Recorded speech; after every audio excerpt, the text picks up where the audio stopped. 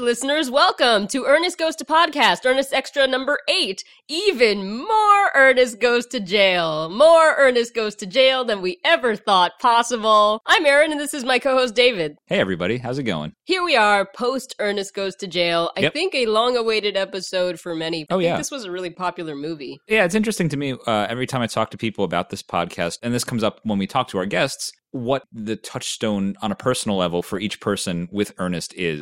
And I think Jail, for some reason, maybe it just played on TV a lot? I wonder if it is in part because it's covered on a lot of movie podcasts, specifically podcasts that make fun of movies. Like, it might be the Ernest movie where the craziest amount of crazy things happen. I would definitely agree with that, based on my limited knowledge of the Ernest films. I'm lighter than air. What's happening to me? He's polarized. He's weightless. Gravity's lost its grip. So it seems like that might have something to do with why people remember it and want to hear people talk about it. It's rife with fodder for yes, if you host a podcast where you say what is happening in this movie, there are many opportunities to ask that question with Ernest Goes to Jail for sure. But I enjoyed our discussion, and there's still a lot of things we didn't get to touch on. So let's get right to it. Yep. First thing was this article that I found from the Toledo Blade. Where do you find these articles? Internet. I didn't know if they were like under a rock or something and you're like hiking through the forest. Like, oh, what's that? And there's like a little piece of a newspaper sticking out from... I think this one might have been posted by Justin Lloyd on his Facebook page for the book, The Importance of Being Earnest, The Life of Actor Jim Varney. Gotcha. And I found it fascinating because it is directly related to Ernest Goes to Jail. Cool. We'll post a link, but I just want to read a few of the things Jim Varney says because there's an interview with Jim Varney, which is always interesting in itself. Oh, they decided to interview him about the Ernest movies. Imagine that. Interesting. So this is what he says in regards to Ernest Goes to Jail.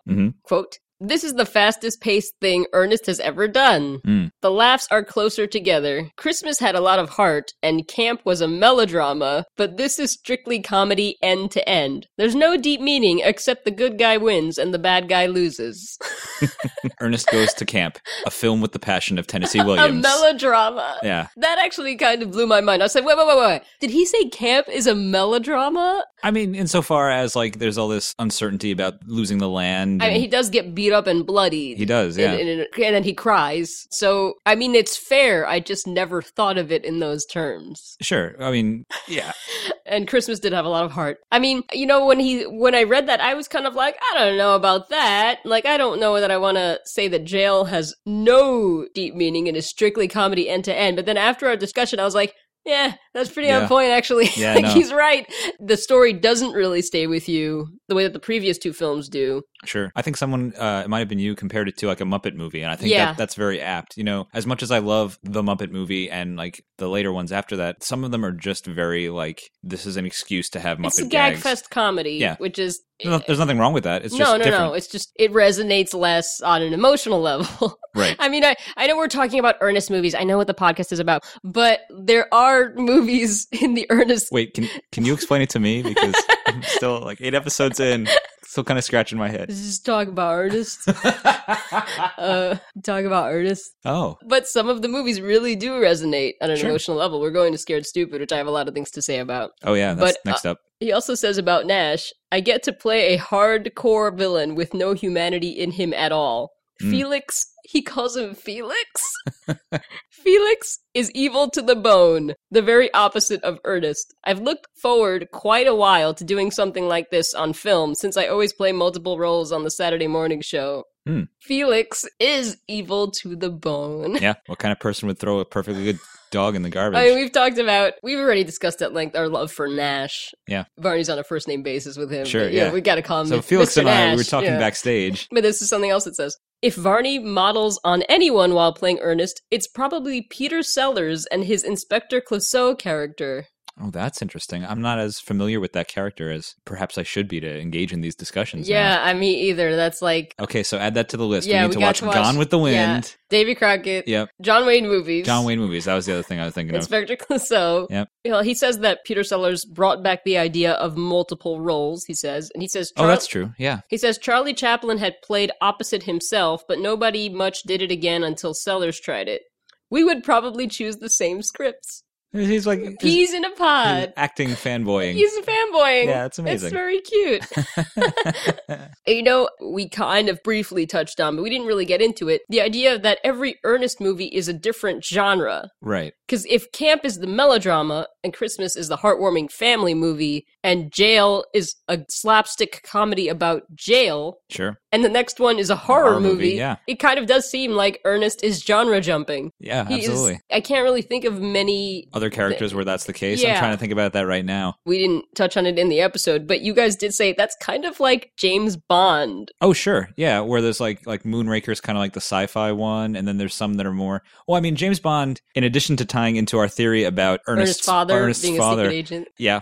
There's also just like each James Bond film is kind of its own world. Like a contained universe, like sort the of. Same way that Ernest's movies are? Right. The difference with James Bond, obviously, most like clearly is that there's different actors playing him in different films. So when there's different actors, it's easier to say, oh, this is a different universe because X, Y, and Z happen. But then there's also things where like cast members from Pierce Brosnan will show up with like Daniel Craig, like Judi Dench, I think, returns. Playing the same characters? Playing the same characters. Or, what is his name? Mitchell. Jodan Baker like plays a character that I think shows up across some of the films, and it's always but it's not the Chuck and Bobby situation because they're still playing the same character. Sometimes it's very unclear. Okay, it's so almost, it is sort of like Ernest. It has that same vibe of like, I get why you're here, you look familiar, you fit in this universe, but I need to mentally throw away everything that we already know because it will just break my brain. Yeah. So that is like Ernest. Well, and I think also the James Bond thing fits into Jail just because of like the 1960s thing. Like James Bond is such a product of the 1960s. Also, the intro is kind of Bondish. Oh yeah, because of the silhouettes. Yeah, but yeah, in terms of a character going from movie to movie and sort of genre to genre, James Bond is a little bit closer than any other character I can think of. Yeah. We did say that we would have loved an Ernest Secret Agent movie. Oh, definitely. Like, absolutely. that would have been amazing. And I think when we said that... missed a trick, man. Yeah, I think when we said that, I was like, oh, it should just be like Timothy Dalton or someone playing his dad, even though they would be roughly the same age. Well, sure, whatever. His brother, the Secret Agent brother. Yeah. Well, okay, what would the title have been? Ernest Goes Undercover? Undercover Ernest? Undercover Ernest? No, it would need to be like... No. Well, I mean, the obvious title for a Secret Agent Ernest movie is The Whirl Is Not Enough. No. I mean, that has to be it. That'd be after the colon. Yeah. Listeners, submit your Secret Agent Ernest movie titles. Yes, please. I'm just imagining, like, because, you know, James Bond, at least earlier Bond, is known for, like, gadgets. And I'm just like... Oh, there you go. Yep. He would make his own Secret Agent gadgets. Yep. They wouldn't work. Yeah. Oh, it writes itself. Well, yeah. Erin, can we write a comic series of Ernest? Oh, Secret Agent Ernest comic. You know, Ernest can live on in comics. I mean, that's the thing where I feel like he would work the best now. I think so, yeah. Just because, like, you wouldn't have to worry about, like, recreating voice acting. That performance is just impossible. It's impossible. Yep. But yeah, I know. I agree. There are other things we wanted to touch on. Yep. I just wrote Jim Varney's comically oversized hands because I have not mentioned yet how much I love and enjoy Jim Varney's comically oversized hands. No, and I did not pick up on this until you sent me a screenshot of him like leaning on a mop or something, where I was just like, okay, he has hands like every character in the Clerks cartoon, where it's just like they're a huge, square. They're square. Yeah, they're square, and they're way too big for his proportions. Oh yeah, like we keep saying that like Jim Varney is a cartoon. It is like somebody drew him. Yeah. Like a lot of cartoon characters are drawn with larger than normal hands, because they want the gestures to be easy for the audience to read, and everything is just, there's just easier to be expressive. Jim Varney is just that way. Yeah.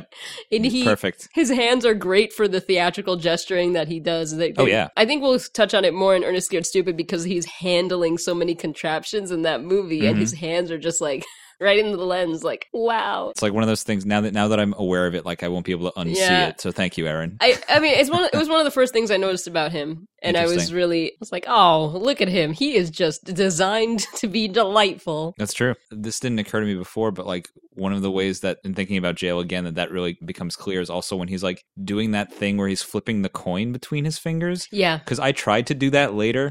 Could not do it. We can't all be Jim Varney. I know. I was just like, where do you even put the thing? That was hot. I'm not gonna lie. I think it was really hot. Yeah. Jim Varney's hot. Yeah. We can end this podcast now. Just that. Thesis. That's what it all boils down to, essentially. I mean, this podcast is essentially your dissertation on Ernest in 15 parts or whatever. Yeah. I like it. I'm glad to be your research assistant in the library, looking harried, poring over Thank you. like DVDs. What does this mean? What's it mean? I found this. What is the new information? Erin! I run down the library hall. Erin! I found new things! I took know what I mean as a direct challenge. Challenge accepted. You also wanted to touch on our beloved songwriter, Bruce Arnson. Yeah. He wrote 3 songs for this movie. So wait, I have a question about the songs that he wrote for this movie. Uh-huh. That one that's like about a coconut tree and like, these aren't Yeah. my tree climbing shoes. Was that written for this movie? It seems to be. And it appears twice in the movie. In the movie, yeah. Chuck turns on the radio and it's playing as Ernest is being dragged around in the first scene and becomes magnetic. Chuck doesn't hear because he's listening to this coconut tree song. It's a song about...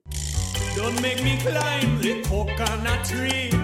That would be a catastrophe. I would not make it halfway, you see. I'm wearing the wrong kind of shoes. Don't make me climb that tree because I'm not wearing the right shoes. Yeah, or like when I was a kid, like anyone who knew me like could tell you that I don't bruise easily or something like that. Yeah. It's just like absurd Calypso seems lyrics. to be a man, like, I think trying to discourage somebody from climbing a coconut tree so that he doesn't have to chase them or something. Oh, interesting. Because he's saying, don't make me climb. Oh, like don't make me like come up and get you? Yeah. Interesting, okay. But it's playing in that scene, and it also plays again when Ernest gets summoned for jury duty and goes to Chuck and Bobby's house to tell them. They're also listening to it in the background there. So like Chuck just has that on like a single. Yeah, it's the defining song of Chuck and Bobby, I suppose, in that movie. But yeah, I like that song a lot. You know, I like it too. I feel like in the same way that each Ernest film is like, oh, we're going to try like a new genre. I feel like Bruce Arnson's songs are also kind of like that. We kind of briefly mentioned that in Hey Vern, It's Ernest, Part 1. But he genre jumps in his songwriting. Which is neat. It's like, it's nice to, you got to try everything. Yeah, I mean, no, the versatility is really cool. Sure. And it keeps you fresh as an artist. It's like, oh, I haven't done this before. What if I did like this kind of a song? All 3 of his songs in Ernest Goes to Dale are different genres. Oh, yeah. So what he does the first one is the Doin' Time song. Doin' Time. This ain't no pink champagne. This is a bullet jail. This jail rock song. It's like, yeah. And that song like describes the events of the movie. Like somebody's kissing my girl. Somebody's using my name. Somebody's kissing my girl. Well, sort of. Yeah, sort of. And that one's really cool because there's background singers. Yeah. And then the third song is the Nash Sleaze song, which is like this croony, like seductive song, like a fake, like sort of a Sinatra-ish song. Interesting. That's playing in the background while Nash is trying to seduce Charlotte. Come in.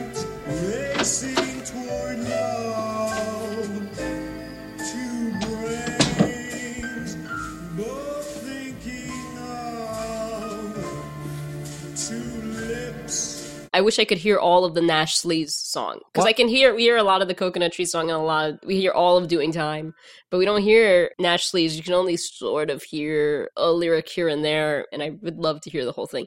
Bruce Arnson, if you're listening, because if I were you, I sure would, just release Nash Sleaze as a single. It'd be awesome. I have a question, and I agree with that. Was there ever any kind of soundtrack or score albums released for any of the Ernest films? I've never even thought to look for these things. I feel like there must have been one for Christmas. Interesting. Because I was able to find the music. Oh, that's right. So they must have been somewhere. Interesting. I might need to dig those out. That would be a neat thing to have. We could try to drum up whatever we can, yeah. I mean, because I would love to have the Nash Sleaze track, but I feel like that didn't actually happen. I feel like I would have seen it, right? But maybe it was released. We got to look for it now. What else is there to say? I mean, there's a lot I could say about Nash. Oh, I'll bet there is. I mean, Felix to his friends, but there's a lot I could say about Mr. Nash. Sure. I appreciated that there were moments where Nash got so sleazy that they allowed you to see what he was about to do and then stopped it. Yeah. There's a scene where Charlotte kisses him on the cheek. She thinks he's Ernest, and she says, I'm proud of you, because he stands up to Mr. Pendlesmythe. Oh, we didn't mention this scene. Mr. Pendlesmythe just tears into Nash. Oh, yeah. And thinks he's Ernest, and he calls him ugly. You and that big nose and ugly face have caused so much trouble around here. I should be given a medal for tolerating you. Whoa. I'm sorry, Mr. Pendlesmythe, but that's really not up to you to say. You're no prize either. Yeah, well, you can say whatever you want about Ernest, but don't call him ugly. You're just in no position to judge that, Mr. Pendlesmythe. What do you know? It's also irrelevant to his job. I know. Or the execution of his job parameters. Yeah, it was totally unnecessary. He's just like, you and your big ugly nose. It's like, excuse me. Yeah, I was just freaking do. Like, yeah, it doesn't surprise me that got your ire. He's a handsome man. Oh, yeah. He makes weird faces, but he's a handsome man. But Nash actually gets really upset by that, and Charlotte is like, well, I'm proud of you anyway, and she kisses him on the cheek. And there's a great moment where Nash, he grabs her waist, and he just starts to pull her towards him, and she just starts to look like vaguely confused and bothered by that. And then it's like cut off by Chuck smacking Nash on the head. It just gets there. Yeah. She just becomes uncomfortable, and then it's like, all right, stop. Well, that's like a very satisfying like movie convention where it's like the movie like gets too sketched out by what's happening within it. It's just like, so it's like, all right, we can't, like, as a medium of artistic expression, I cannot allow this to continue. We do talk about the subtext of like Nash's and Charlotte's interactions, like where she does pick up on the fact that Nash is being creepy, but it's just so unusual for Ernest that she doesn't know how to react to it. Well, I think she's trying to like parse his actions within like the realm of, I'm sure having worked with Ernest, Charlotte has like a spectrum of Ernest weirdness, and it's like, okay, well, this is a new thing. Yeah. How can I understand this with my brain? In a way, she's almost trying to make it make sense to her brain. Yeah, she is. We didn't really talk about Nash's end of it, where he kisses her and then he lets her go, and he looks at her like kind of like, huh? Are you picking up what I'm putting down? He's like looks at her to like gauge how she took that, and then it's it's almost over. Like his version of the did it. He's really pleased with himself when he made that move. Yeah, Nash is great. I mean, that's Felix for you. He's terrible, but he's great. Yeah, it was probably put to death shortly after the movie. Well, I think we've jailed successfully. Yes. I think we put that one away. Cool. Thank you for listening, listeners. Rate and review us on iTunes. Please subscribe on iTunes. Please continue to leave your feedback and your comments and your questions, even though we tend to have more questions than you do. And follow and like our Facebook page or Tumblr or Twitter. Yeah. And we'll see you next time for Ernest Scared Stupid. I can't wait. Yeah, it's going to be a good one. It's getting to the point where we're like halfway through, man. It's scary. Yeah, there was a ton of stuff that I was like, oh, I didn't know this existed, but I guess we have to talk about it now. Yeah. And now it's just like, oh no, that movie that I have on VHS taped off of TV from 15 years ago. Let's do it. Let's do it. Cool. Till next time. Take care, everybody.